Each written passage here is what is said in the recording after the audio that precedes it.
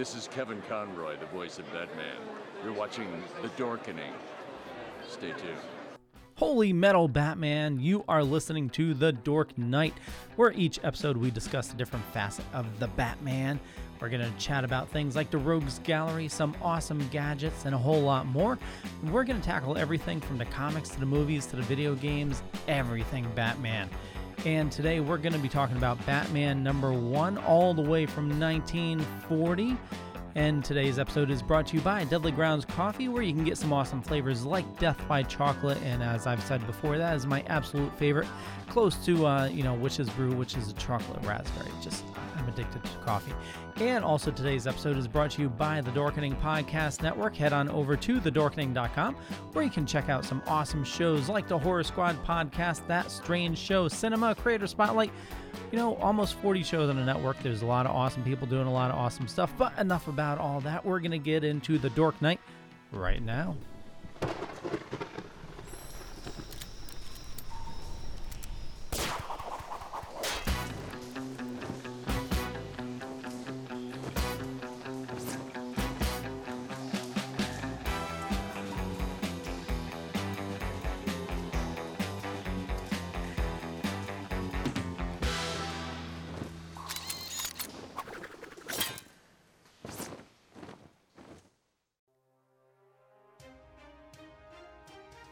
The Dorkening and all affiliated shows are not intended for anyone under the age of 18.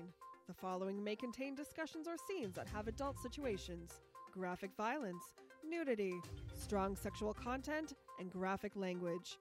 This show is intended for mature audiences only. Viewer discretion is advised.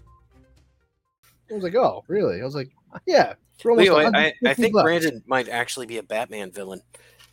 The Penguin, probably. Be, yeah. The Penguin, just fencing everything. Wah, wah, wah. This is also how I cry.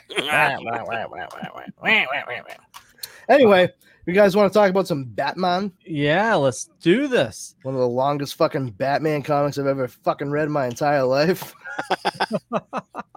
Hello, this is Mr. Leo Pond, but you may know me as your Dork Knight detective. Hey there, good. Okay, let's try that again. That's all, folks. Hey there, good citizen. We are watching The Dork Knight or listening to it if you're listening to the podcast. Today, we're going to be talking about Batman #1 from 1940. Specifically, it was published in. Specifically, it was published on April 24th of 1940. It was listed as the spring issue. And that's why it was such a long issue, because they had issue 2 was the summer issue. And with me, we have the most awesome Justin Cooper. How's it going, my friend? Going great, Leo. Yeah. That's all I got. Okay. Brandon, powerful Brandon. How's it going, my friend? Oh, man, I'm doing so much better. I started reading Batman #1 on Sunday, and I finished it 5 minutes before the show. Contiguously. Yeah, like I didn't stop, guys. Like that's how long it went. Yeah, it was the copy I have. So you can find this in like the Golden Age Volume 1. But you can also find it on DC Infinite Universe, whatever the hell it's called. Damn it! Why didn't I think of that? Oh my god, I'm so stupid. You probably have it, huh? I do. Yeah, I have. Oh my god. You know what? I picked it up on Comixology, so. I was gonna, but then I was like, I'm not gonna pay for this, and then I went to a different site. It was $1.45 for the. I went to a site where I didn't have to pay for it. I'll put it that way. And it turns out there's already a site that I fucking pay for that would have been much better quality. I'm a genius. I did have to zoom in on it because the type is super small. It's very tiny type on it. It is. So this year it had 4 stories, and they are. I'm pulling them up. Where the hell did he go? So the Joker, the Giants of Hugo Strange, the Cat. But the Cat wasn't listed as a story.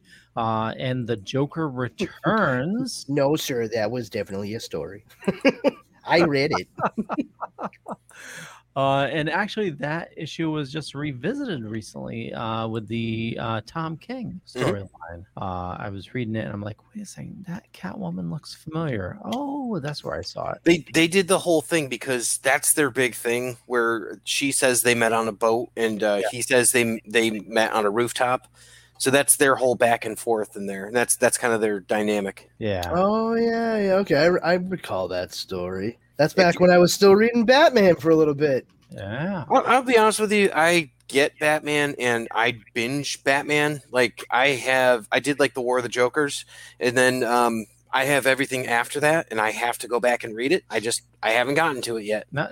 Same here. I stopped right before City of Bane.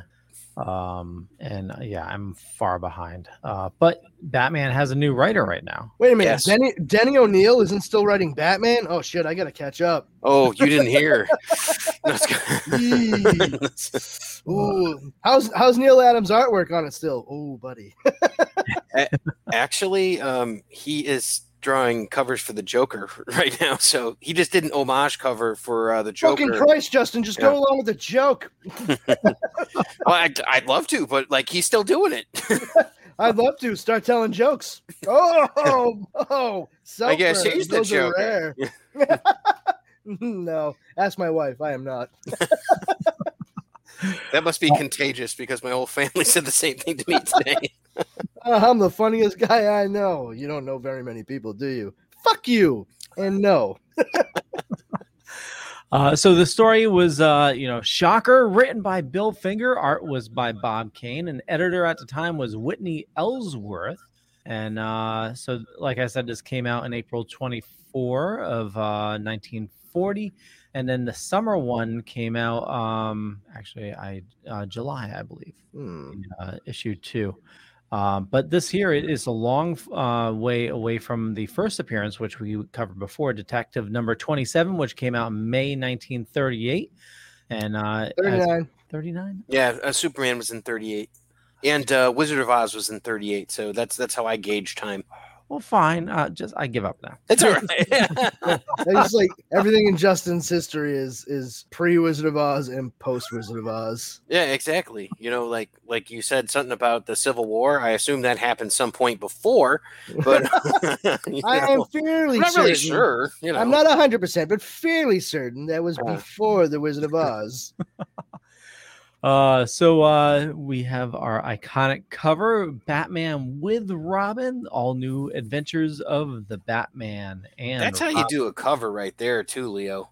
Yeah, you do. The colors right there alone are going to grab you. You've got two dynamic people, like figures in a pose, going. And it's just that grabs you like right off the bat. Ha! Right off the bat. See what I did there? Plays on words.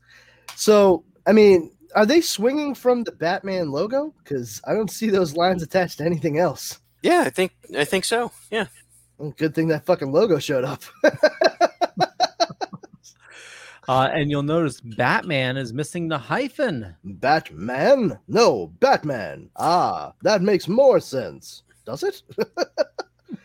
I wanted to be called Deflator Mouse, but it didn't fit on the business card. I thought it was Batmanuel. Batmanuel. But did you notice that on the cover as well, it doesn't say the Batman. It just says Batman. Oh, yeah? Well, it does say the brand new adventures of the Batman and Robin the Boy Wonder. Yeah, that's what caught my eye because there's no little "the" up on the top. Well, it's German for the Batman the. It may not be at the top of the page, but it's at the top of our hearts. Okay. I love it. The Batman. The legend of the Batman. Who he is and how he came to be. Sorry, I'll stop. Please go for it. We were talking previously how you were reading the whole thing in that old. I just can't help but read through these in old timey radio drama voices. That's especially the narration. One night, some 15 years ago, Thomas Wayne, his wife, and his son were walking home from a movie. And then, gee whiz, that Zorro sure is great. Yeah, he is. Hey, give me a pearl necklace. No, you've killed him. No, not my necklace. I don't understand why there's a separation in the word necklace. It doesn't make sense to me. Maybe they're ZZ Top fans. Unreal. But yeah, How is little Bruce Wayne crying not been a meme yet? I mean, because Bruce Wayne's parents dying is a fucking meme at this point. Oh, all right, that's true. So I guess sometimes you just don't need to meme a trope. Like it just does it to itself. Like, we get it. Like, oh yeah. Cool artwork though. On that spot up top where it says the Legend of the Batman, and you look at that almost looks like a David Mazzucchelli, from like Batman Year One. Like it looks like it could fit into that book. So that's a pretty cool shot. And then in the final panel on the next page there, that sort of Batman with, if you look at the bottom, was it the right-hand corner? So for all of our people listening and not watching, it's kind of Batman, and he's just like sitting there in kind of like he just jumped and, he's crouching and he's got like the cape comes up and it looks like bat wings. It's pretty slick looking. Yeah. And then that's when it gets like super dramatic because it's the first time he's in the suit and the origin telling too. So Mm-hmm. and thus is born this weird figure of the dark, this avenger of evil, the Batman. I thought Cool. that was taken from Detective 27, like that. It was in 28, I think. 28. Okay. Because it wasn't in that first one, but yeah, it's definitely a recycled page. Yeah. Or maybe traced, who knows? So with this, I mean, we obviously the Death of the Waynes, which has been retold, I don't know, once or twice, right? It's only been a couple times. Only. Well, gear up, kids. Apparently, you don't read the first page of the comic every time. Yeah. They don't say what movie, it's been moved on to Zorro and I'm so many other movies, but it's that not. Tyrone Power sure is peachy keen. And the necklace has always been a key trope. Excuse me, necklace. Necklace. It's right there. What is this? A sticker, buddy. I'll take that necklace you're wearing, lady. I'm just going to think that from now on. Not my necklace. Not my necklace. This is the second pearl necklace Thomas gave me. Where's the first? That's a story for a different time. Oh. That's how you were born. Gross. That's very Fire Sign Theater of you.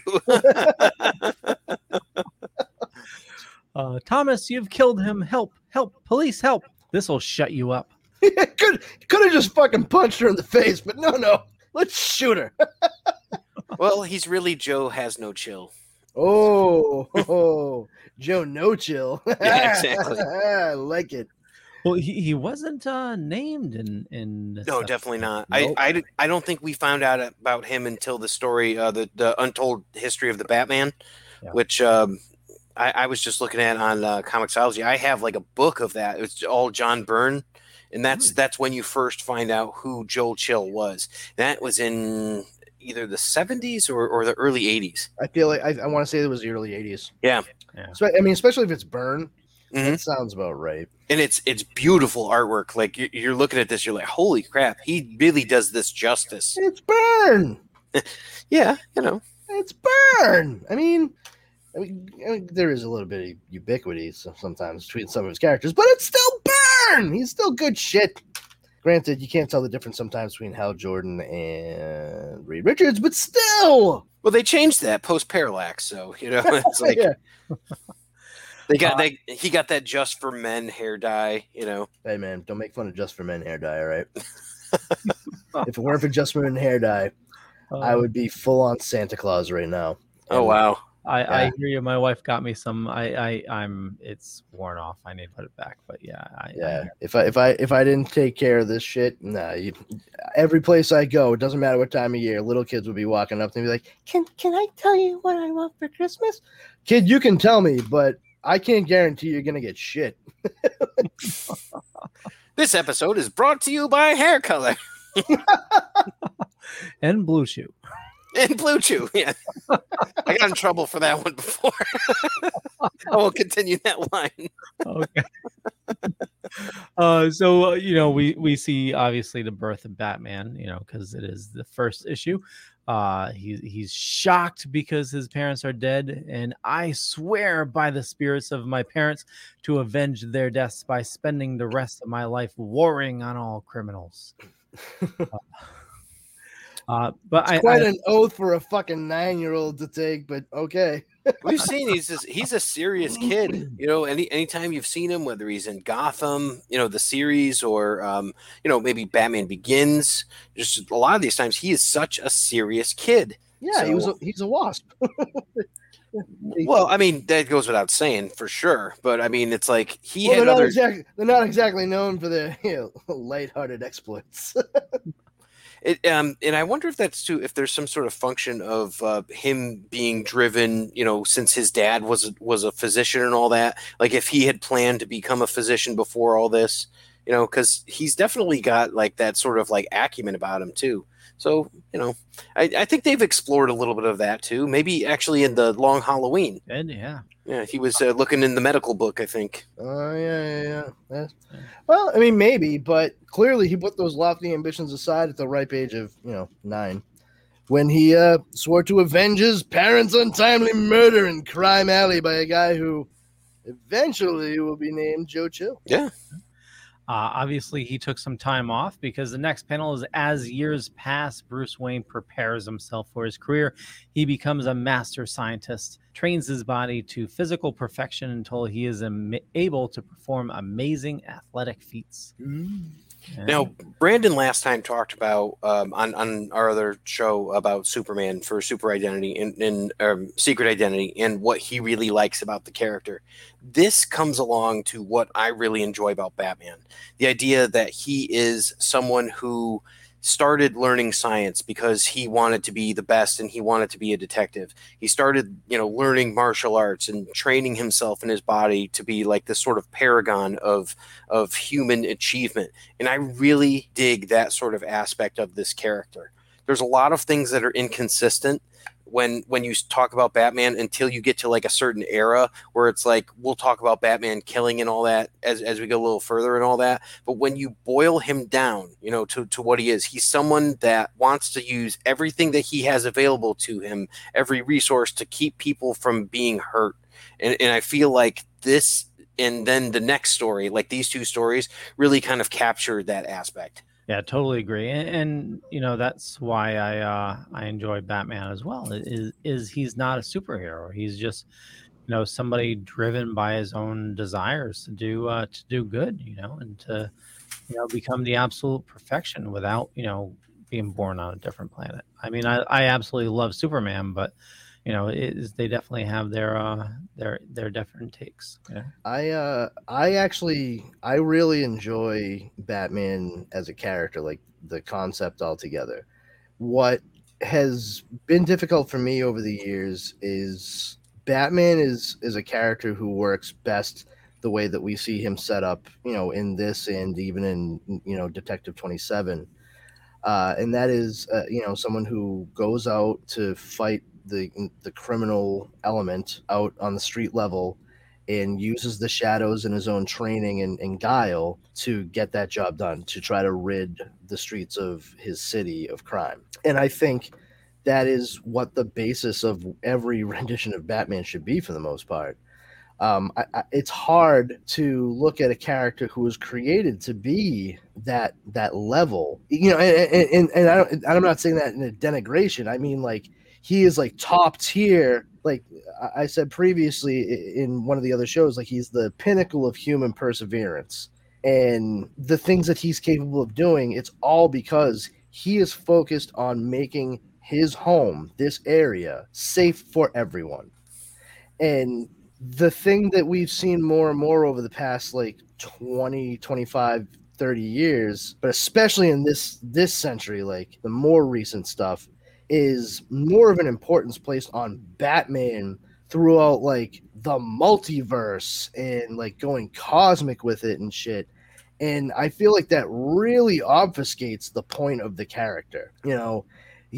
Batman is someone who can be involved in grand scale stories, but like a story of that nature, stories of that nature, I don't know that he should be the linchpin upon which things like that set. You know, I think the real interesting elements of drama and character for Batman stem from the trauma and loss that he suffered and experienced, and then turned that into his drive to be this protector. I've always found that fascinating, and I love when stories really stick to that, and we see the Dark Knight detective, and we see that guy who goes out and gets rough and tumble, and it doesn't always have to be, a guy with a giant grin and a purple suit. So when I see this, like, it's bare bones, like the base elements of Batman. Like, I see this, and it honestly, when I was reading, I was like, oh man, like, even as I was going through, as old as this comic is, I was like, I can see why people would really dig on Batman, like, from the get-go, like, going into this. And when you look at some of the stuff, like what I kind of mentioned story-wise, it's so unrecognizable from what the character is just based on what we're talking about now. So Joker seems pretty on key. He usually is. Joker, Batman, and Robin. How do you get those Batman and Robin cards? Yeah, they didn't have that sort of ability back then. It's like, That's they're all crazy. hand drawn. Yeah. Oh, he's so talented, that jokester. It's Joker. Love- Oh, sorry. Love that Joker. This is a cool story, though. Yeah, it's it's the Joker's just basically a thief in this first story, and a mass murderer. Okay, there we go. When we get to it, he was a thief by stealing people's lives. Did he kill all those cops in that room, or did they just get knocked out? No, they were okay. knocked out, All and right. then he used the dart. Yep.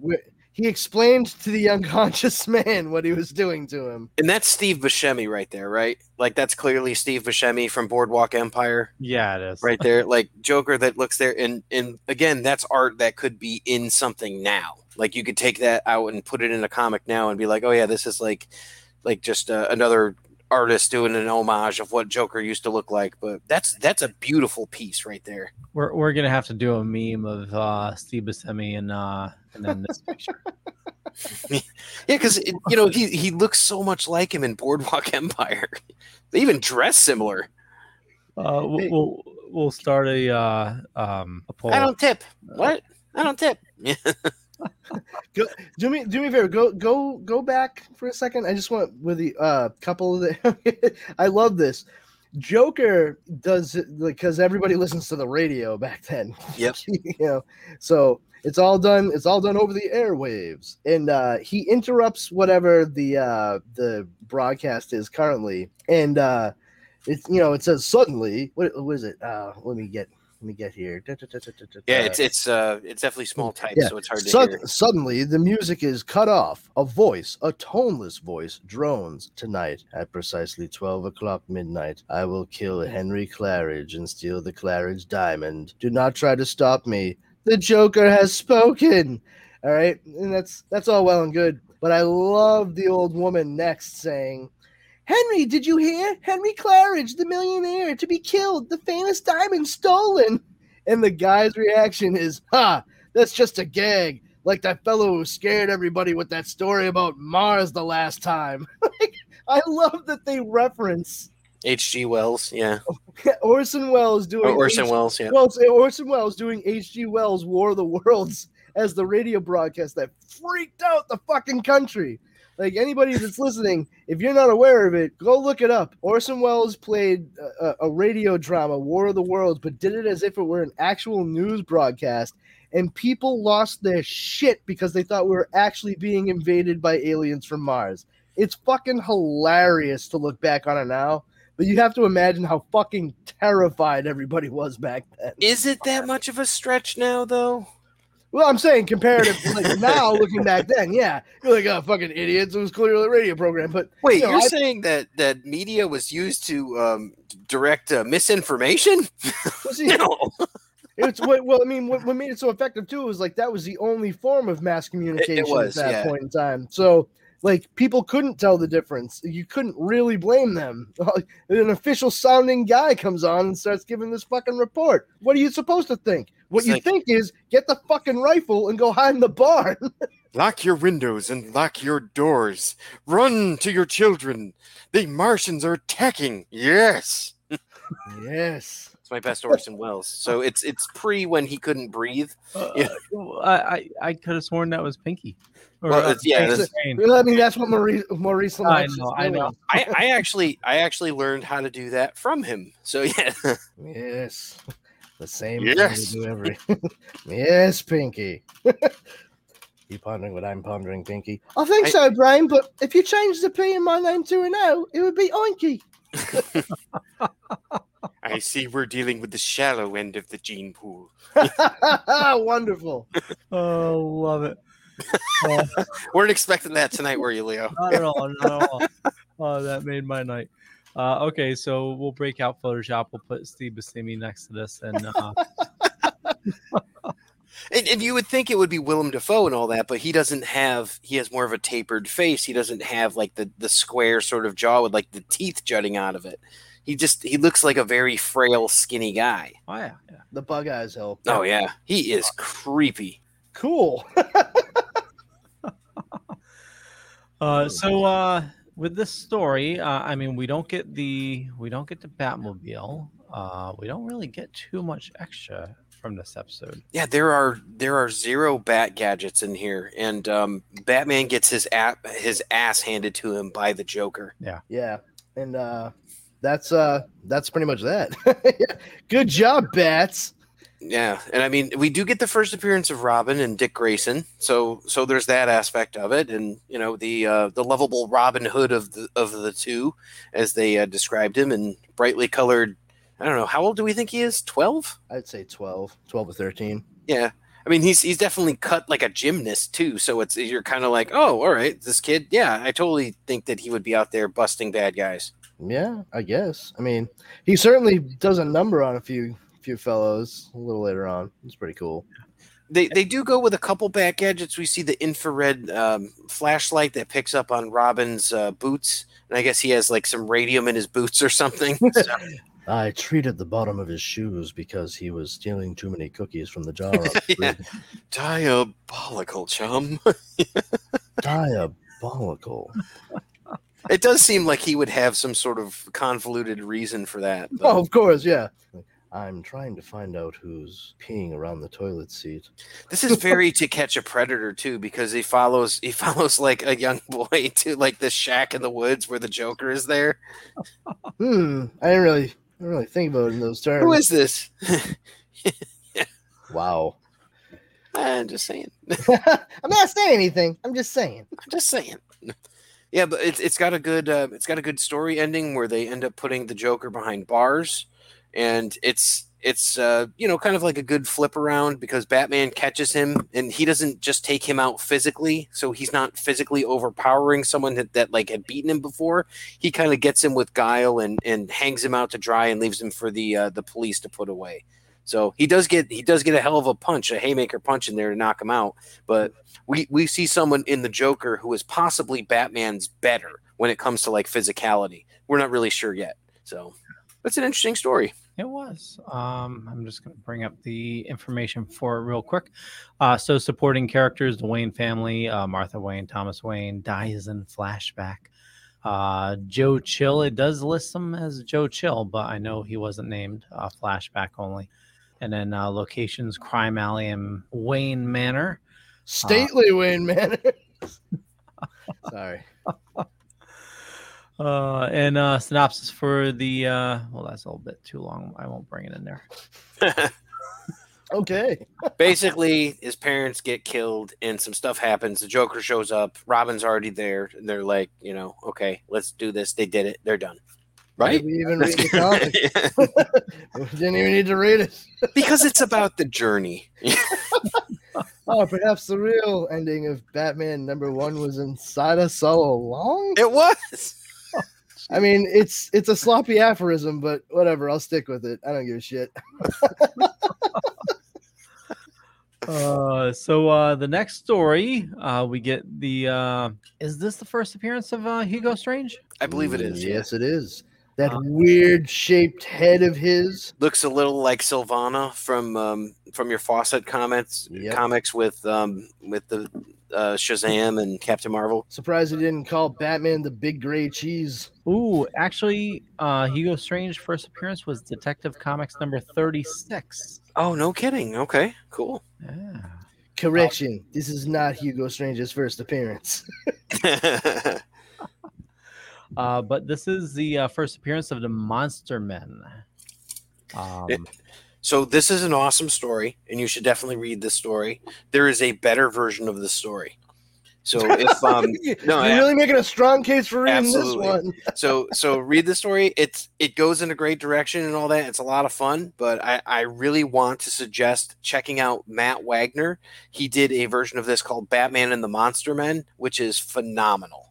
And it's something with his art style. So if anybody was into Grendel or anybody was into Kevin Matchstick as Mage, which I absolutely love, you can check out Matt Wagner, who did this book. And it's a 6-issue miniseries. It's really great.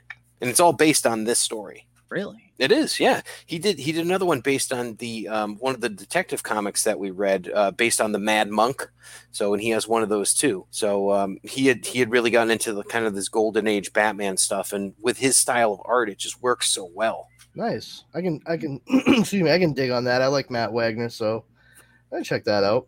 I think one of the things I'm most impressed with within this story is not what Hugo Strange did to turn those fellows into monsters, but the fact that he had so much bulletproof material just lying around that he can make all of their clothes out of it.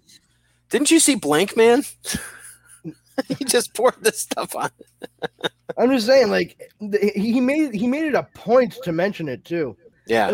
Also, that's one other thing that I caught Batman doing in his exchanges with like the Joker and shit like that, where he was like, "Ha, I'm wearing a bulletproof vest." I'm like, why would you fucking tell him that? Yeah, and I was wondering if he had said that out loud or not, because it did seem kind of out of place. I'm like, yeah, it's interesting.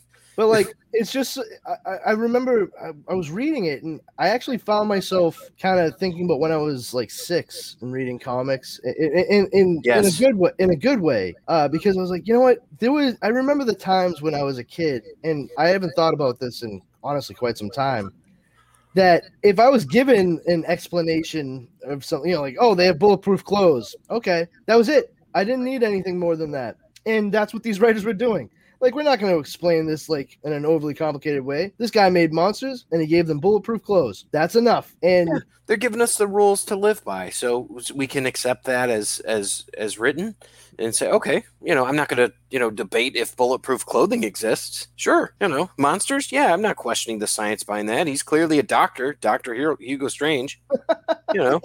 He went to evil medical school. He's a professor of linguistics, damn it. It's honorary. Why is professor in quotation marks?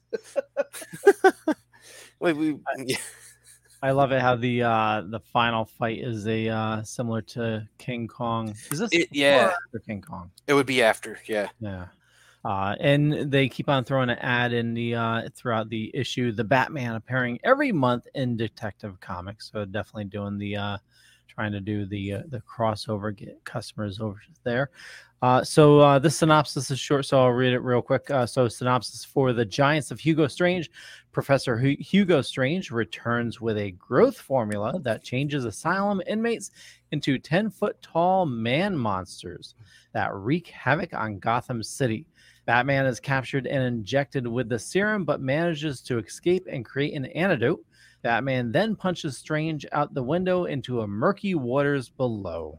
Batman then pilots the Bat plane and kills many of Strange's henchmen and some of the monsters. With the machine gun fire, he also manages to hang one of the monsters with his bat rope. He finally kills the last monster by throwing tear gas pellets while it's atop a skyscraper, causing it to fall to its death. That was pretty inventive. Yeah.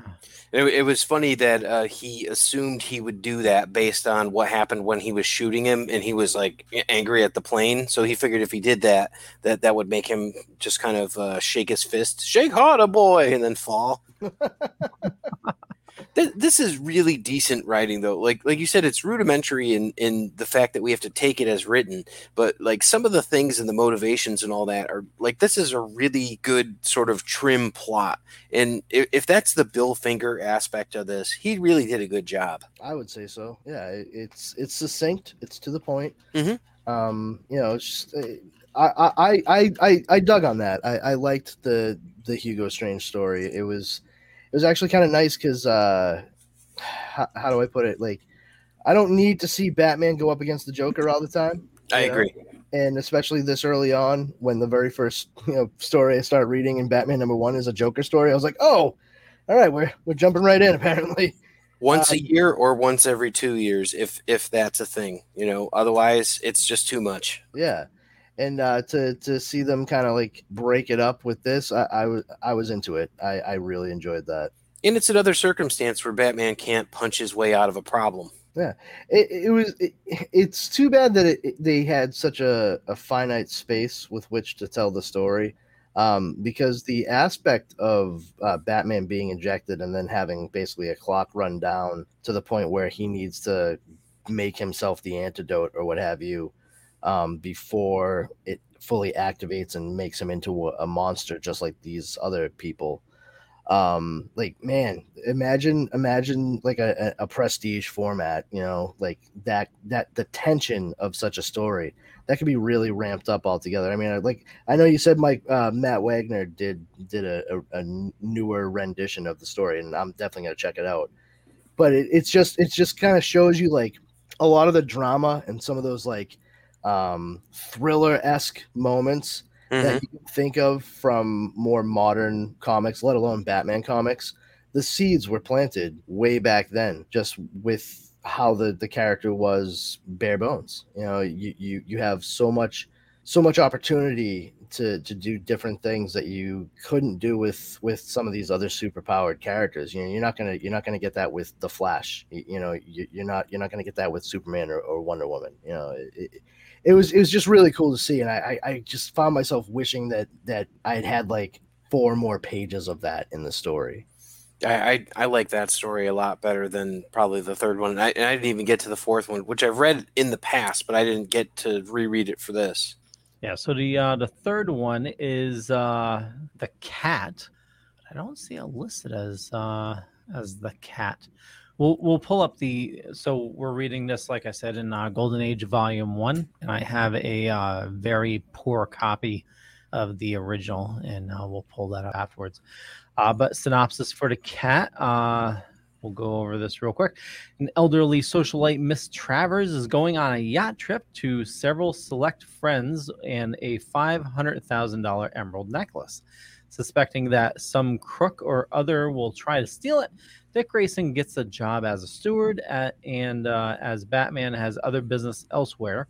Soon, Dick has some suspects. Denny, Mrs. Travers' favorite nephew, who has borrowed lots of money from his aunt in the past and brought an elderly guest, Miss Peggs, with him. Wallace, Miss Travers' doctor, who frequently borrows money to pay off gambling debts, and Miss Travers, both Roger, who wants money to cover the stock market losses. That was a big thing around then, too. Denny throws a piece of paper over the side of a yacht, but the wind blows it back to Dick. The letter is from the Cat, asking Denny to keep Miss Travers away from her room. Suspecting the theft is about to take place, Dick hurries to the cabin, but Miss Travers has already discovered the theft. A boat claiming to be the Coast Guard approaches, but is actually full of mobsters after the necklace. Oh no! The mobsters content themselves with stealing everything else, but then they go to shoot someone for protecting his wife. Where have we seen this before? Dick barrels into them and gets knocked into the sea. He takes a chance to turn into Robin. Da, da, da. With his mighty little orphan Annie decoder ring. So did you? I can't help but notice that you didn't mention the line that Batman says to the cat, "Quiet or Papa spank." Yeah, Did you read that? I was gonna get to that. Yeah. Wait, what? Hold Oh, on. you didn't see that one? Yeah. It's How yeah. the fuck did I miss that? I think he hits her in the face with a pie or something right here, right? And then he says, "Quiet or Papa spank." No, he's cleaning off her makeup because before she was dressed as the old woman. Oh and yeah, there you are. woman makeup on. Yeah, let go of me, quiet or Papa spank. Where So maybe Oh maybe my we God. don't give Bob Kane enough for his contributions to Wow. these, and he probably wrote that. Wyatt or Papa Spank? What Uh, a fucking weird Isn't that a sentence. line? I mean, that's just like, all right. In it's a decent story. It's a decent mystery sort of aspect of it. It's definitely a Robin story. It's Robin forward, and it's like, oh, let's get him out there, get him, liked, and it's got good bones to it. And as we saw with Tom King, it gets better, and there's better versions of this out there. This isn't really memorable beyond of what it is and for what it was. And you can see Catwoman's legs there and all that. There's some pretty heavy coding that these two are attracted to each other and all that, and eventually this all comes back in the Tom King run. For the record, I love the Tom King run. I know that's a hot take because some people don't, but I feel like there's a couple gems in there that are just like absolute perennial Batman stories, and I think he absolutely nails the two characters and their relation, making Bruce Wayne / Batman a human being, as opposed to when you read the Ed Brubaker version in like 2001 and you're like, I hate this character. Who is this character? He's horrible. He's like, oh, you're going to be my girlfriend? Okay, we'll like sleep around and then, I'm going to send you to jail for murdering Bruce Wayne. Who does that?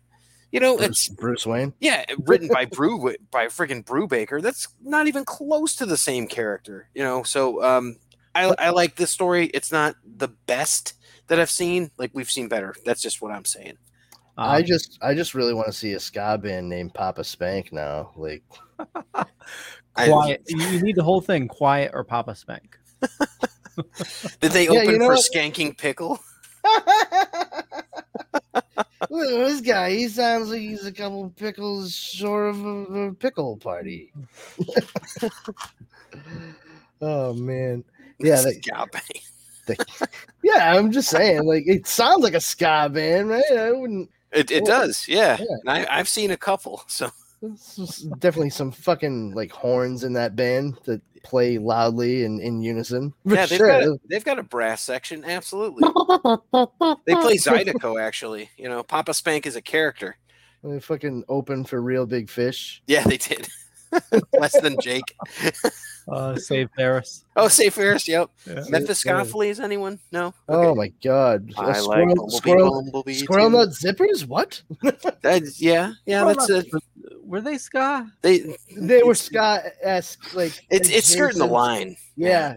Well, It's The Specials, anyone? No? no. Yeah, no, I saw them live and didn't much care for them. They yelled at me for crowd surfing. And I'm like, it's a free show, sir.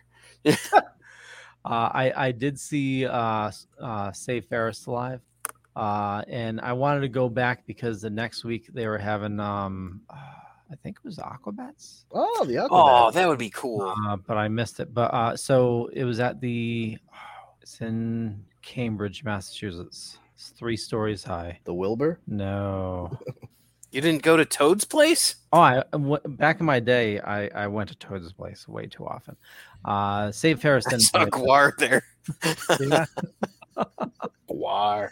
That was My something. God. I saw Blue Oyster Cult there too, actually. So, but that's here nor there, people. Wow. Sorry.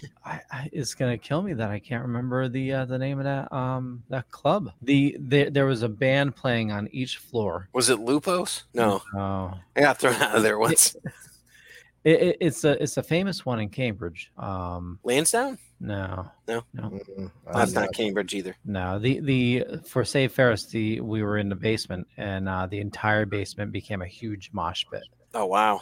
For Save Ferris too. That's crazy that became a mosh pit. Yeah, it was awesome. Well, not like slam and mosh pit. Everybody's It was, No, I know the difference. yeah. Not 90s mosh pit as opposed to, There's a difference between the Andrew WK mosh pit and the Pantera mosh pit. So Yes, there is. like and at one point the drowning pool mosh pit, where you wouldn't think that would be as intense, but that's like Batman fighting the Monster Men, and I'm surprised I made it out okay. Well, to get us back into Batman, you were right. He does. The last thing he says, "Lovely girl, what eyes say mustn't forget that I've got a girl named Julie at home. Oh well, she still is lovely eyes. Maybe I'll bump into her again sometime." Oh, snap. That Lothario. No, Julie, he said, right? Yeah, mustn't forget I've got a girl named Julie. That's incredible. Okay, sorry. The reason I say that is because one of my favorite comic books of all time, comic book stories, is by John Byrne. It's an Elseworld. It's called Superman and Batman Generations, and the premise is Superman shows up in 1938, Batman shows up in 1939. And they just age naturally from that point. They have families and legacies and all that. It's a lot of fun. It was a 4-part series, had a couple sequels. But he changes his art style for each era that he's drawing the characters in, which is great. It matches Bill Finger for Batman early on, Jerry Siegel and Joe Shuster for Superman, and then you just see what it's like for the Silver Age and then the Modern Age, and it's really cool. But in the story, Batman is married, and he has a kid who's Bruce Wayne Jr. His wife, she's never explicitly named. We just know that her name is Julie. And as someone who's not incredibly mired in the history of Batman comics, I was just like, okay, well, that's that. It is what it is. At the very least, I thought maybe it's a little bit of an homage to Julie Newmar as Catwoman, back in the 60s. Julie, he ends up marrying. Okay, I'll buy that. But seeing, this now, it makes me think John Byrne was still actually adhering to things that had been set in the comics well before, like decades earlier, when the character was first still debuting, when it was still becoming popular. So that to me, it's just like a little piece of history that was inserted into a story that I've read countless times, and I never thought anything of it. And it's clear to me that John Byrne really researched the fuck out of it. Yeah. Well, he probably had a good editor too at the time. So, which I honestly wouldn't have been surprised if it was Denny O'Neil at the time when he was doing that. So, he's definitely a guy that does his homework, Byrne. Yeah. According to the Wikipedia, it lists it for locations Earth 2. Oh. And Earth 2, Gotham City. The items are the utility belt and the bat plane. There's not a lot. I don't think he used the gas pellets in this one. So I'm sorry. That is I'm reading for Giants of Hugo Strange. Sorry. The cat is Gotham City and the Atlantic Ocean. Vehicles are luxury cruise ship and a speedboat. And items is bat rope concepts, the fourth wall. Did they break the fourth wall? Maybe at the end? Let's see. Oh, yeah. Batman speaks to the kids. Well, kids, there's your proof. Crooks are yellow without their guns. Don't go around admiring them. Rather, do your best in fighting them and all their kind. He's speaking directly to the audience. Broke the fourth wall. Take that, Deadpool. And Loki. Meh, suck on that. Stick that in your pipe and smoke it. He might. Batman does smoke a pipe, and so. Well, the tobacco keeps my lungs strong. Doctor recommended, 21 great tobaccos make 20 smooth smokes. I don't go anywhere without my Chestertons. But of course, back in those days, chocolate wasn't eaten. It was rolled in tobacco leaves and smoked. Chocolate. I remember chocolate back in my day. Oh, was it tasty? I wouldn't know. It was suppositories. Why? Yeah. Why, though? Oh, jeez. Who had time to eat? We were too busy working. Yeah, that's a good point. Yeah. You do me, I do you. Who was the real Monster Men? So they end the story with saying, so many of our readers have written us such nice letters that we've decided to show our appreciation. Therefore, on the back cover of this magazine, you'll find a full-page autographed picture suitable for framing of both Batman and Robin, the Boy Wonder. Wow. Yeah, his is our way is. Oh, this is our way. It did the T weird of saying thanks, Bob Kane. You know why they did that, right? They needed to fill an extra page or something like that. I got shit, boys. We're a page short. Hey, just I guarantee it. That's like the oldest trick in the book. I don't know. This is the oldest book, so yeah. Bob, what are we gonna do? What are we gonna do? We're a paid show. What are we gonna do, Bob? Here you go, Bill. You're gonna draw yourself a picture of Batman and Robin. The part of Bob. Bob. A poster. Oh, look at that. Okay. Oh, it's so wow. You know what's crazy? I actually did look at that earlier, and I thought I saw it on the one I read as well. That Robin right there actually looks like the kid who's playing Jason Todd in Titans. Yeah, a little bit. Like I don't know. There's just something about him. Like that Robin right there. I want to punch in his face. Yeah, everybody hates Jason Todd. I mean, good. They fucking should. I mean, they got the perfect kid to play him, by the way, too, because I can't stand his face. Yeah. And the thing is, like, he could be the nicest kid ever, and it's just he probably is. And you know what? You know what the thing is? In real life, if you spoke to him, you probably wouldn't feel that way. But it's because of how his character acts. Yeah. On top of it, yeah, it just makes him instantly fucking punchable. But yeah, man, I keep saying it. I keep saying it down. I'm like, you know, I'm so glad that they got this kid to play Jason Todd, and I have not liked him at all, and I understand they've done that on purpose. Like, I don't fucking like that kid. And god damn it, like it's so much fun hating him when I see him on the screen. Yeah, he's like John Walker in Falcon and the Winter Soldier. You look and you're like, wow, this guy did amazing at being hated.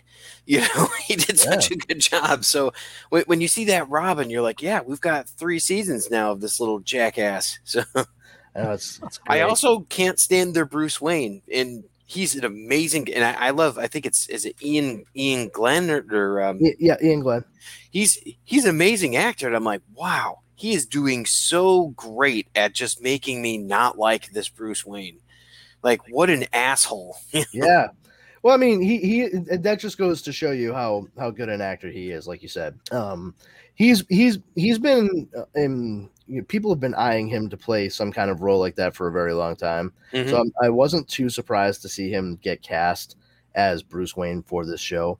I do think it's cool that they did not have him darken his hair at all. Yeah, so he's still very ginger-esque. Yeah, I think that's very cool, because that's not really a version of Batman you ever see. I think the closest we've gotten to that style Batman, and I'm not saying it for goofiness or anything, just demeanor, like stature and what have you, is Adam West. Mm-hmm. You know? Or maybe the Crisis on Infinite Earths version that actually had it's late, I can't think of his name, and he's literally the voice, Kevin Conroy, right? Yeah, absolutely. I need to watch Titans. Yeah, Titans do. Good, man. Yeah, you do. It really makes you have appreciation for these characters like Hawk and Dove. And I mean, Nightwing is fantastic, and Starfire is a character that you start off and you're like, God, dude, I don't know if I'm gonna like her and all that, and then just she grows on you. I fucking liked her from the word go. I mean, first and foremost, Anna Diop is fucking gorgeous. Like, she is absolutely gorgeous. Her costume in the first season does her zero favors. You know, it's one of those things where you look at it. There were these dolls that kids had called Lala Loopsies. If you ever see them with the button eyes, they're really creepy. She looked like that to me, and I'm like, I can't. And then season 2 comes around, and we're like, oh, good. They're letting her not look like that. Fantastic. Well, I mean, they did play it into the story. I mean, the reason why she was kind of done up the way she was because of where she was when everything went down. So it does what she was trying to do. Yeah, it made perfect sense. And the fact that they got away from that and started to get into more of a more relaxed and modern look for her going into season 2. And then with season 3, game over, man. Like, the cool thing about it, Leo, too, is that Starfire has a reason for being here and being where she is, and she has a driving force, and they play into that, and everything dovetails, and all the characters have these little sort of things, and then it's like, oh, well, we have Beast Boy. Well, where's Beast Boy? Guess what? We have this other show called Doom Patrol. What? So which actually is starting up in just a few weeks on HBO Max for the next season. Oh. Outstanding. Yeah, which I'm very excited about because that got cut off because of COVID, so they weren't able to finish the season finale. So it ended in a very strange spot, which I mean, strange is par for the course for Doom Patrol, but it felt a little soft as an ending, and that the reason why is because they just couldn't finish it. So they're going to start off with that ending and then go right into what the story is going to be for the whole season. Very cool. Yeah. I know this veers off, but did you see the video of Brendan Fraser that went viral with him crying? Love Brendan Fraser. Love him. Same here. I don't even know how to qualify like the amount of entertainment that I've gotten from that man. From School Ties and Encino Man, Blast from the Past. Encino Man, yes. So I'm sorry, who are you guys talking about again? Brendan Fraser, America's sweetheart. Okay, all right. Thank you, Justin. Thank you very much. No, Justin said it right. That's my only gripe. Yeah, because most people say Fraser. Yeah. Fucking yeah, it's Fraser. And then, like, I wouldn't mind so much, except the poor guy fucking made a point to say it correctly on a Comedy Central bump that played for an entire fucking year. Yep. When he was a guest on The Daily Show. And he was just like, hey, blah, blah, blah, blah, you're watching Comedy Central, and I'm Brendan Fraser. Get it right or I'll fucking kill you, or some shit like that. And I was like, oh. That was a Craig Kilborn episode, too. Yes, it was. Yeah. That's how far back I'm going, guys. I went to see those episodes. I was on in the audience for the episode with Leah Thompson and another one with Charles Osgood. So back in 96 or 97. So wow, very cool. Yeah, I got my picture taken with Craig, and I don't think Craig is taking pictures with anybody else anymore. He's been dubbed very difficult to work with after Old School. So yeah. Funny enough, you say Leah Thompson, and she actually just directed the most recent episode of Stargirl for the CW. Oh, no kidding! Yeah, which is very mired in the idea of the Justice Society of America, and with what we're talking about, Golden Age heroes and what have you. It's just interesting to see how we're talking about this character who's been around since the 30s and watching a new modern take on a lot of those same characters from the same era being made more accessible for a modern audience, and the fact that they're not even adults but they're kids trying to fill those roles.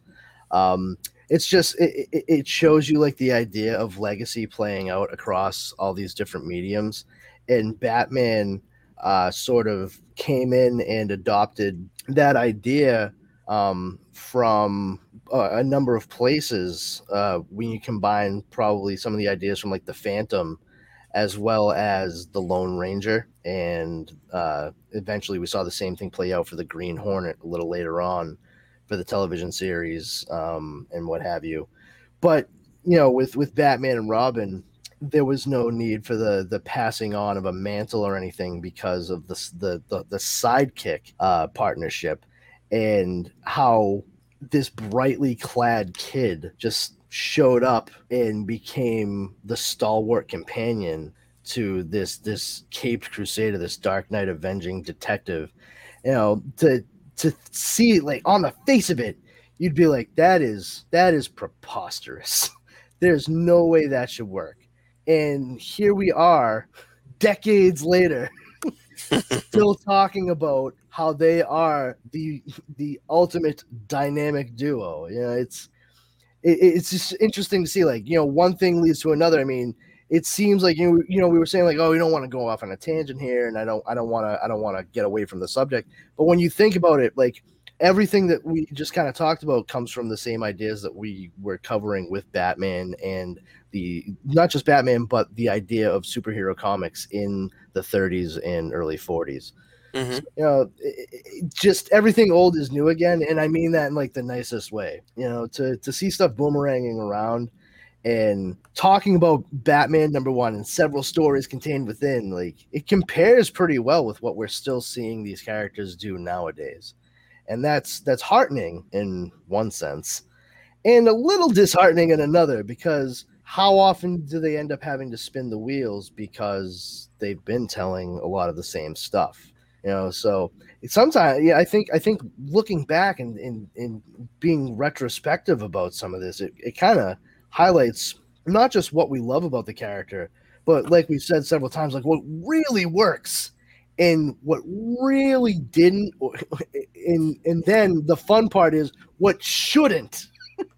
Yeah. But does that make sense to you guys? It does. Yeah, because if you think about it, why they added Robin, right, is because they wanted to get kids in there. They wanted to get kids interested in this character. They wanted to get kids buying the books and all that. How it impacts everything, because we look at it now and we're like, well, who is this jerk that would endanger this child and all that? That wasn't the point.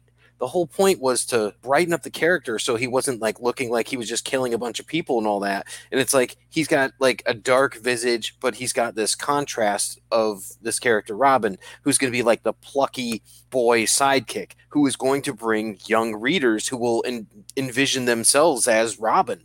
And then when you get to the 60s and we have Burt Ward taking on that, you know, I would imagine being Robin there with Batman, because I'm a kid. Batman's an adult.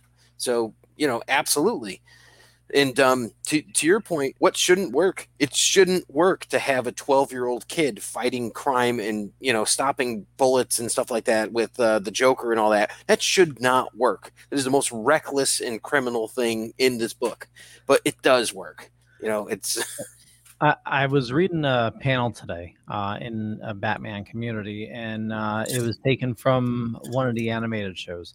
And it's like I think it's Wonder Woman talking to Batman, saying, you know, you're taking this kid, you know, under your wings, help him find, you know, his parents, that, you know, the people that killed his parents, and what, so that, you know, you can raise him like you, or make him turn into you. And he responds, I did it so he won't turn into me. Yeah. Yeah. I feel like that's from the Superman comic, like I don't know. It might have been from the Man Who Had Everything. No, it definitely looked like it was an animated panel. Oh, it was anime. Okay, so yeah. So I think it must have been like Justice League, or I mean, it still could have been the episode for The Man Who Has Everything. Yeah, the Black Mercy and all that. So yeah. I always got a kick out of it. Might have been, it might have been Frank Miller or something. But do we even have to discuss that? Ugh. No, just the idea of like, I believe it was a Frank Miller story where it was just like, yeah, why do you think I had a kid wear brightly colored clothes and fucking jump all around me? So they would fucking aim at him. Like, I'm like, dude, that is so fucked up. It makes a lot of sense, but it's so fucked up. I think to some aspect, if we ever get to talk about like all-star Batman and Robin, you have to probably examine the mental health and state at the time of Frank Miller, because I don't know if he would ever apologize for anything that he wrote, but I feel like he was on acid at the time, because it looks great, because you have like Jim Lee, and you know, I criticize Jim Lee when his art gets lazy, because his stuff is so detailed and all that, and then sometimes you see it and it's like, did you copy this from the lunchbox that you did? You know, it's like 12 years ago. I'm like, you know, it's a beautiful looking book, but it is like the writing is so not even just bad, it's just wrong. Like a lot of it, and you're like, no, Batman is not having sex with an underage Black Canary while a dock explodes. Sorry, not happening. Not with that attitude. I'm like, Batman did not just call Robin a retard. Like, whoa, no, that really? happened. That happened, dude. Yeah, it's like, oh, okay. So the one thing that I did like that he did is that he actually taunted Green Lantern by painting an entire like room yellow and drinking lemonade and stuff. And I'm like, all right, that might happen. So Him and Yeah, Hal, I could dig early that. on had their issues. If you ever read Rebirth, not the Rebirth, book, Green Lantern, Hal Jordan actually punches Batman right in the face. Nice. Oh, It's wow. kind of crazy. I like it. Yeah, but I'm being serious. Like, he says all that and does all that, and you're just like, who is this character that is just not my Batman? Yeah, Frank Miller went through a really, really weird phase there. For the first like 5 to 8 years of this century. I don't know what the fuck was going on there. I mean, I don't know if there was mental health issues or personal crises, whatever. But yeah, there was some strange choices made. This was definitely before Sin City, the movie, came out. Yes, most assuredly. Mhm. I only read like 2 issues of All Star Batman, and then I was like, yeah, I think I'm out, because I just didn't care for it, which was hugely disappointing. Because I mean, it was Frank Miller, I thought I was gonna get a dope ass Batman story, and well, I certainly got a Batman story, and that and the Dark Knight Strikes Back. Oh God, It's funny. I liked some aspects of that, but what I really liked about that were all the characters, like the tertiary and secondary characters and stuff like that. I'm like, oh, cool. Like, let's see more of that. Like, yeah, that's what I liked about it too. But unfortunately, the bulk of the story was not like that that. was weird. It was a little weird. Yeah, more than a little, and it I don't know. It was just there was some bloat and some Character design was on point. I'll tell you that much. Yeah, but know. the editorial process was. I mean, if it was there, it was minimal because I think they themselves were like, oh, it's Frank. We'll just let Frank do his thing. Yeah. And no, don't ever let Frank do his fucking thing ever again. That's Ever, how we ever, end ever. up with 2 Xerxes books. Yeah, that's the reason. That's the reason why his Superman year 1, which was good, but his Superman year 1 was him being partnered with John Romita Jr. Because they're like, yeah, sure thing, Frank, you do it. Hey, go fucking draw his shit and keep an eye on this motherfucker. Like, they weren't taking any goddamn chances anymore. He put so many detail lines in there, you can't even see the words. It's like, oh, it's Lois Lane. How many lines do you want on her face? None. She's not old. Okay, so I'm hearing 20. What? No, John Romita Jr. Just none. She's not old. Just a couple by the mouth? No. Yes, like, stop making her look old. I'm gonna do a couple by the mouth. It's like, oh yeah, look, it's Mary Jane. No, that's not Mary Jane. That's Aunt May. Same difference. Yes. Jeez. And yes, I do have a grudge because I read X-Men in the friggin' 80s. You owe me, Mr. Romita Jr. Unbelievable. So the last story was The Joker Returns. Featured characters are Batman and Robin. Supporting characters, Gotham City Police Department and James Gordon. Antagonist is the Joker. And other characters are Chalmers and Edgar Martin. Skinner! Super Nintendo Chalmers? It's the Aurora Borealis in this one. That's all I want to know. It takes place in Gotham City and Gotham City Police Headquarters, and also includes the Joker Venom. So we think Joker dies in this one, but apparently he lives at the end. Oh, do you mean the Harlequin of hate? Yeah. I love that. And he's again beating the hell out of Batman, this time with like a giant like a halberd axe or something that he pulls off of like a suit of armor or something. Yeah, this dude's bonkers. Yeah. They do reference this one as well, I believe, in the 3 Joker story. Like the original Joker they talk about with this story, I think. Yeah, it's that one you really, it's really not ominous, but slate, I can't think of a word. I gotta reread 3 Jokers. Has that been discussed yet on Splash Pages, Leo? It has. It has. Okay, but right. we can certainly Oh, it has. How about this? Fuck that shit. We're still talking about it here. I was just curious because I saw that he had the collection in there, so I was like, Yeah, I mean, we can definitely, bring it up here. We can cover it in an in an episode. It's different takes.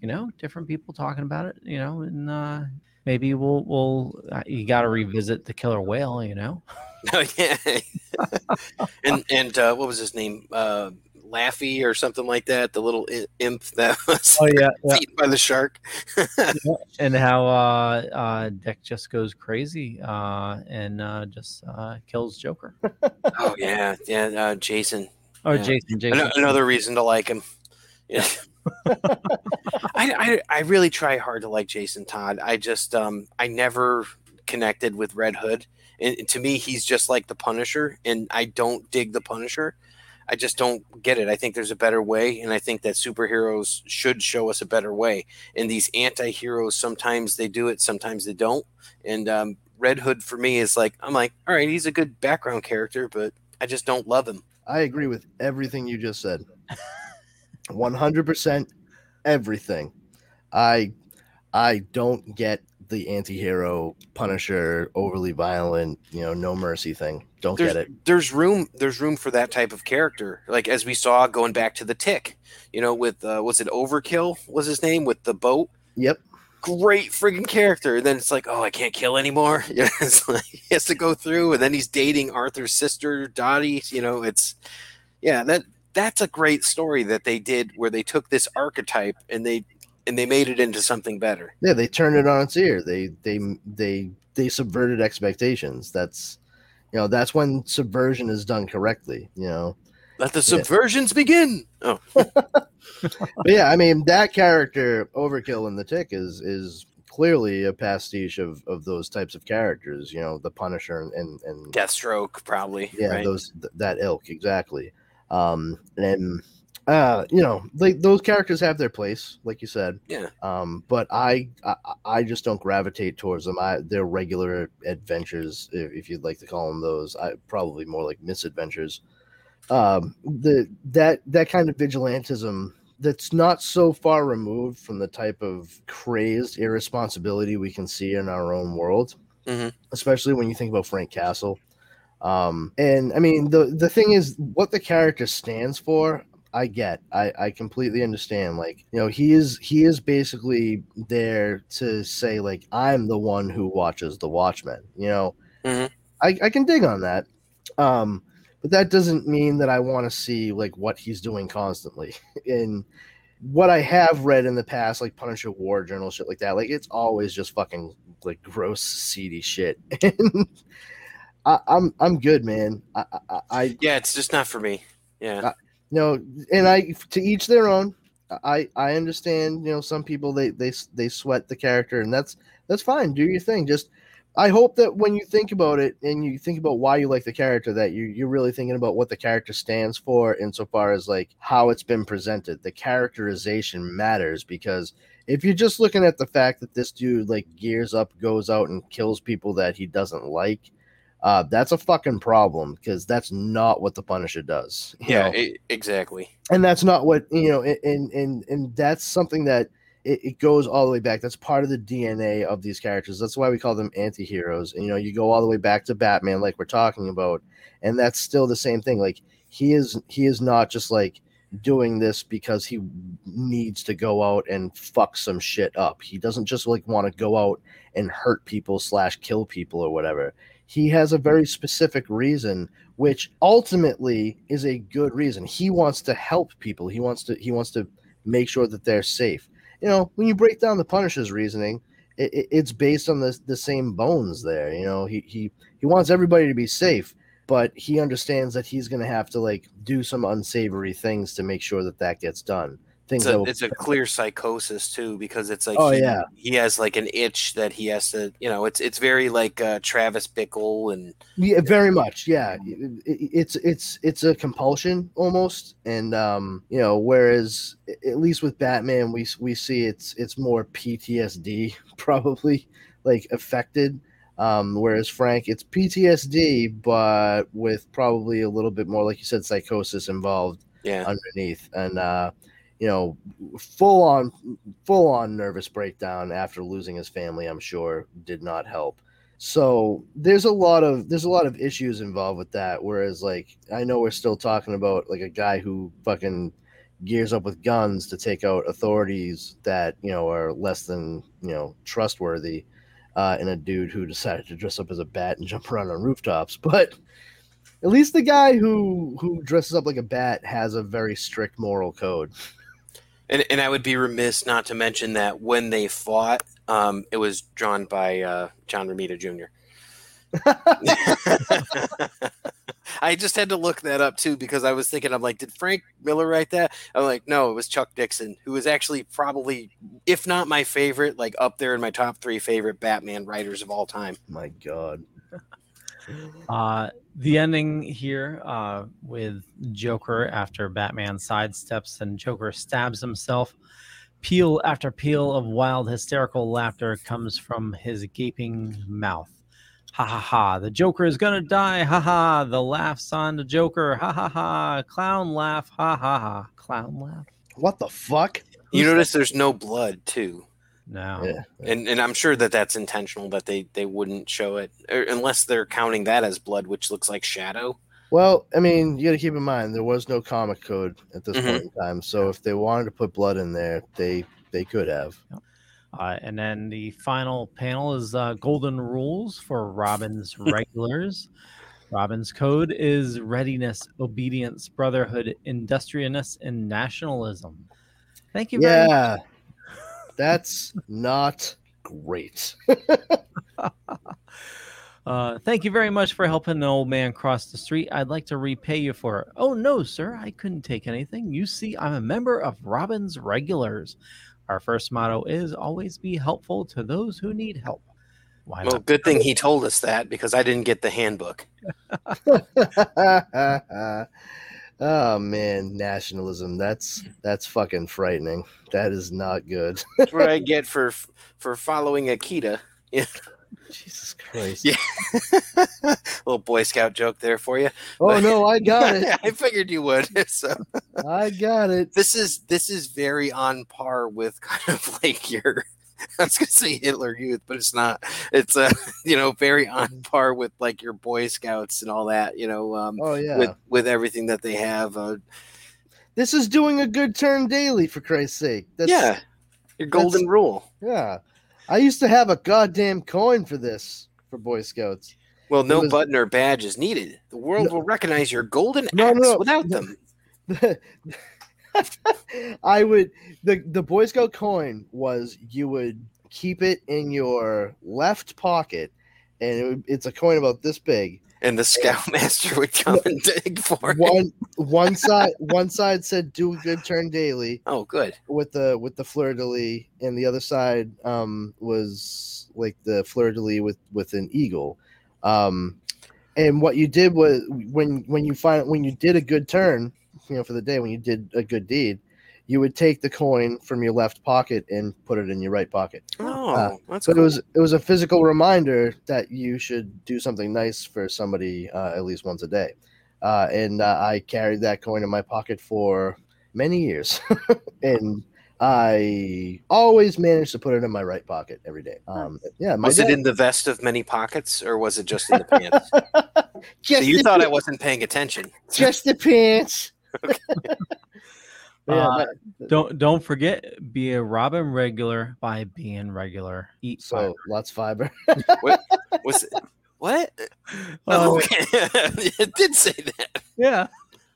Robin Brand Flakes. Perfo. Robin brand. Yum. Readiness, obedience, brotherhood, industriousness, and nationalism. Well, we were going to say patriotism, but they wouldn't let us rename the character Robbit. Robbit. He looks like Mario in a frog suit. Robbit. Or Pip. What are your powers? Hey, I can jump really high. That's good. Yeah. So, what did you guys think of the first version of Batman versus like the comic versus Detective? I think there's more recognizable elements in Batman versus Detective Comics number 27. Yeah, it looks better, it reads better. It's more readable than the other one. I like this one a lot better. Yeah, I can agree. Bob Kane just had a real fucking hard on for the color red, though, huh? Like what is going on? Like, there's so much red in every single one of these issues, and the fact that they actually make the Batman name, like the logo, what have you, red in like so many of these too. I don't know. It's just like all I can think of is the original design for the character of Batman, where he's just got the the yellow and red, where he looks like a Flash Gordon. Yeah, with fucking bat wings. Yeah, it's fucking ridiculous. Maybe that had something to do with the coloring that they had available at the time. Yeah, I was gonna say that, or the way things were printed. We're looking at here a copy of the original. Yeah. That's the copy I read. Yeah. I actually read that Bigsby and Butts as well. It's not good. Does he end up eating a Dagwood? It's like, so bad, dude. Like, it's like they wanted to combine like several different things into the comics. It was like Lil Abner and like Beetle Bailey. It's just like fucking. Like I felt like I was getting a touch of like No Time for Sergeants, Gomer Pyle, and as well. You know, little Larry Storch action. Shazam! Wow. Shazam! I am so grateful to look at this and see that they've remastered this so we could read it, because this is like looking at the original. That is a hard read, and I thought that looking at it on Comixology and zooming into it, it was hard to see. Dude, this is how I read this fucking comic book. Like, fuck you guys. That is Bob Kane. Yeah, meet Bob Kane, creator of the Batman. Yes. Why is there blood on this page? No, oh, jeez. Oh, that's where he tricked Bill Finger into signing it. Oh yeah, yeah. It's followed by a circle of salt. Yeah. Oh, look at so you've got there. Is that Adam Strange or is that Captain? That's Ultraman? The thing. I saw that earlier and I was like, it says Ultraman, but that looks like Adam Strange to me. You guys want to talk about a letdown book? I've got another issue of that just came out, and I was looking to read Strange Adventures, which is basically a story where Batman outsources, an investigation to Mr. Terrific to kind of investigate Adam Strange, and I'm like, all right, let me get on this because Mr. Miracle was really good by Tom King and Mitch Geraldus. And I haven't. I've only read like the first issue. I've just been waiting for it to finish. Yeah, that's my point. I'm just like collecting these things, and I'm like, all right, I'll get to it. Yeah, I'm just waiting for it to be done because I loved Mr. Miracle. That was awesome. Yeah, it was great. Yeah, when it comes to this, though, I was like, all right, just finish it up and then I'll read it. Fantastic facts. Wow. Was this Wimpy? It looks like him. It looks or is that Little Lulu? Ginger Snap. Oh, so it's a ripoff of Little Lulu and Wimpy. Yep. Wow. And Zartan's on the other page. I will get you, G.I. Joe. Ginger Snap. Kangaroos, although they grow to a height of 8 feet, are only 1 inch long at birth. It's true. The pouch that they crawl in is only about this deep at first. And they're good for eating. It's a little chewy, but it's not bad. Actually, I've had them. I've had it in jerky. It's not bad. Yeah, I'm a monster. What do you want? Yes, you are. Jack Dempsey's left hook traveled at a terrific speed of 135 miles per hour. Joe Louis ranks next at 127 miles per hour. Who's Joe Louis? You see that right above? Yeah. Who's Joe Louis? Don't worry, you'll fucking find out. Yeah, you might. Down goes Frazier. Down goes Frazier. Who's Frazier? Yeah, it's cool having these little things in here too. A tribe of Mexican Indians blow into a friend's ear as a form of greeting. I don't think that someone should do that to me. Oh, you don't like it when then they'll find out. You don't like it when strangers blow you? They're gonna find out my left hook travels slightly faster than Joe Louis's. Jesus Christ. One Indian saying, "Well, blow me down." Well, blow me down. In Morocco, the firing of a pistol is considered a warm welcome. Oh, good. Wow, this place is such a welcoming location. Welcome to my community. Everyone started shooting right at me the second I walked in. Welcome to my humble home. It's my Morocco mole, guys. Oh, geez. In Any Egypt, Secret Scroll Rick. fans? Rick, you've got to help me, Rick. greetings and salutations. In Egypt, they say, "How are you sweating?" instead of "How is your health?" I could deal with that. Yeah. I'm a little oniony right now, but thanks for asking. Yeah. Oh, Well, geez. I'm Polish, so I'm always oniony. I am filled with pierogi, so Pretty much. It's cabbage, onions, I and potatoes. am filled with pierogi, so he's good. He's good. Oh, that looks a lot better on the back cover. Ooh. Yeah, I could see. Okay, I could see why someone would cut that out and frame it here. And his face actually looks better there too. The Robin Jason Todd face. Yeah, I mean, I got it right up in front of me right now. It's still very much that Jason Todd face. Yeah. telling Oh you. yeah. No doubt. Like I fully see that, and no one's gonna convince me otherwise. And the hair too, because like this Robin right here has like that wild shock of hair that Jason Todd has, which is actually cool. I like how that's a bit of a differentiation between the Brenton Thwaites Robin from earlier on in Titans versus that kid. I can't remember his real name. It's like Curran something. Curran Walters or something like that. Yeah, I don't know his name. But the fact that when Dick was Robin, like his hair was, just kind of parted down the middle, like not a big deal, whatever. But Jason Todd the whole time, his hair is just blown up all over the place, constantly, like as wild as he is. And I really thought it was a nice touch, because I mean, there's clearly like 2 pounds of moose in that shit.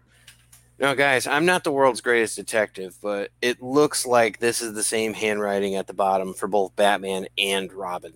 It looks like someone trying to do something like, this is how a 12-year-old would use cursive. I think you may be right.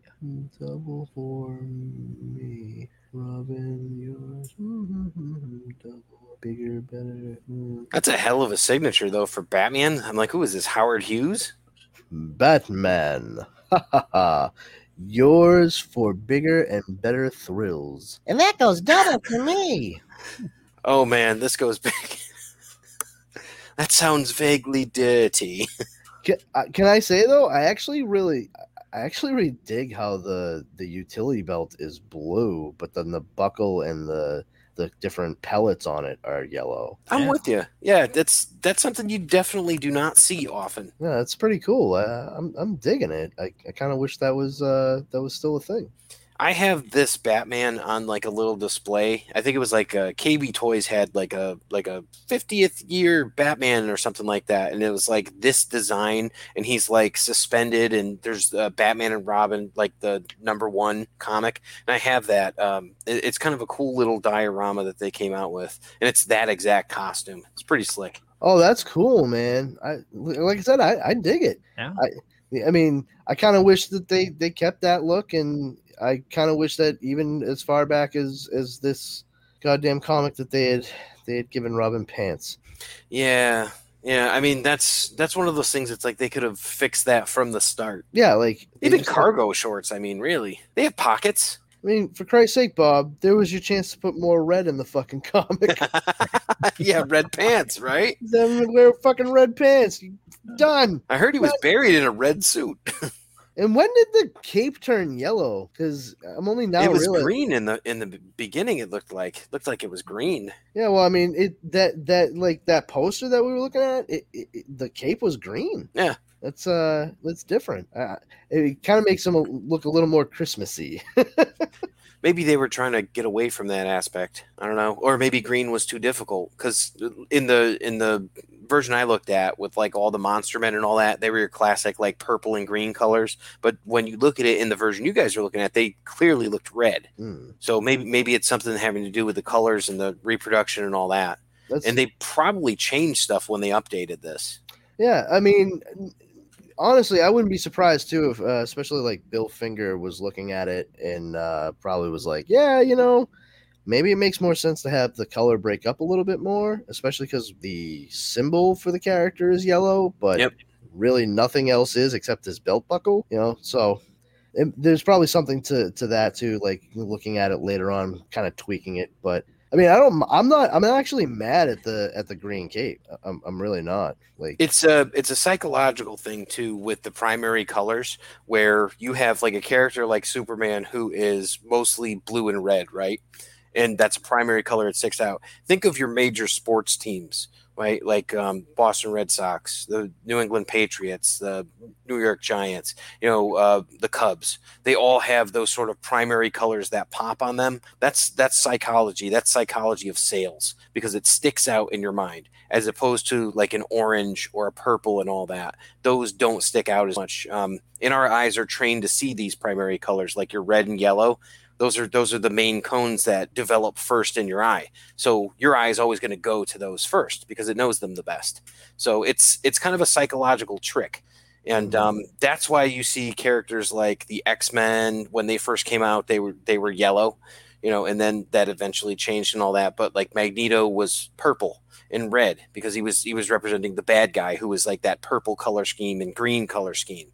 So whereas Robin here, the yellow would have been perfectly intentional, but the green was kind of the thing that's like, oh wow, that's weird. I could have even seen him having yellow boots and yellow gloves, but maybe it was just too much. Yeah, so I was actually thinking like, you could actually keep the green trunks and have him have red pants, and then do yellow gloves with yellow cape, yellow boots. I love the version where he used his costume from Batman Forever. I thought that was the coolest thing, where it's like, oh yeah, this is my my acrobat costume. I'm like, well, perfect. It makes total sense that you would do sort of an homage to that. I'm like, that's like, there's no reason to dig any deeper. Good, yeah. You got it. Now, if you could just get rid of Chris O'Donnell, I would have been happy. I don't like Chris O'Donnell, guys. No shit, you don't say. I never would have guessed. Yeah. With a reaction like that, as cool, calm, and collected as it was. Yeah. Great guy. He really seems to care about what? I have no idea. I know it is running late, so we'll wrap things up. Yeah, I think this was a great coverage for Batman #1. And, so next week we will do another Paradox, and then we'll figure out what to do with Batman. Well, not next week, because Justin, you have stuff you got going on. You have things. Yeah. I have adult things. Oh, excuse me for having a life, guys. Yeah, right. That's fine. I've got to get to the Bat Cave, we chum. Excuse you. You're allowed. Everybody gets one. Tell him, Peter. Apparently, everybody gets one. Well, on that note, Justin, where do you like people interacting with you? You can interact with me in several different places. You can find me making funny comments and gestures in Powers Combined on Facebook. You can also find me moderating in the Dorkening group on Facebook. I am also Justin Cooper on Facebook, and I want to say Jay Booster on Instagram. I'm not really sure. So something Booster Gold themed. But feel free to check out my other podcast, Geek Life HQ, and Epic Tales from the Sewers. Awesome. Powerful, Brandon. All right. Real quick, Justin's handle on Instagram is JBoosterGold. There it is. All right. I wanted to do that last time too, and I completely crapped out on it. But for me, you can come along and join me at the aforementioned Powers Combined Facebook group. A lot of fun over there. Just a bunch of dorks and geeks sharing information and memes. Good times to be had by all. Our number one rule is don't be a jerk. You will get kicked out if you violate it immediately. And then you can follow me on Twitter at Brandon's Powers and Instagram at this Brandon Has Powers. I'm on the Dorkening Network podcast every Wednesday. And you can find me with these fine fellows every couple of weeks here on The Dork Knight, as well as on Comics Paradox bi-weekly as well, also with these two dorks. So I look forward to you reaching out and saying hi. Awesome. And for me, you know, I'm just a monkey behind the keyboard. So just, you know, Google Leo Pond, you'll find a bunch of stuff. But more importantly, follow these awesome people. And I run a little thing called the Dorkening Podcast Network, about 40 shows on a network, and a lot of awesome people doing a lot of awesome stuff. And with that, I'll catch you guys later. Bye. Adios.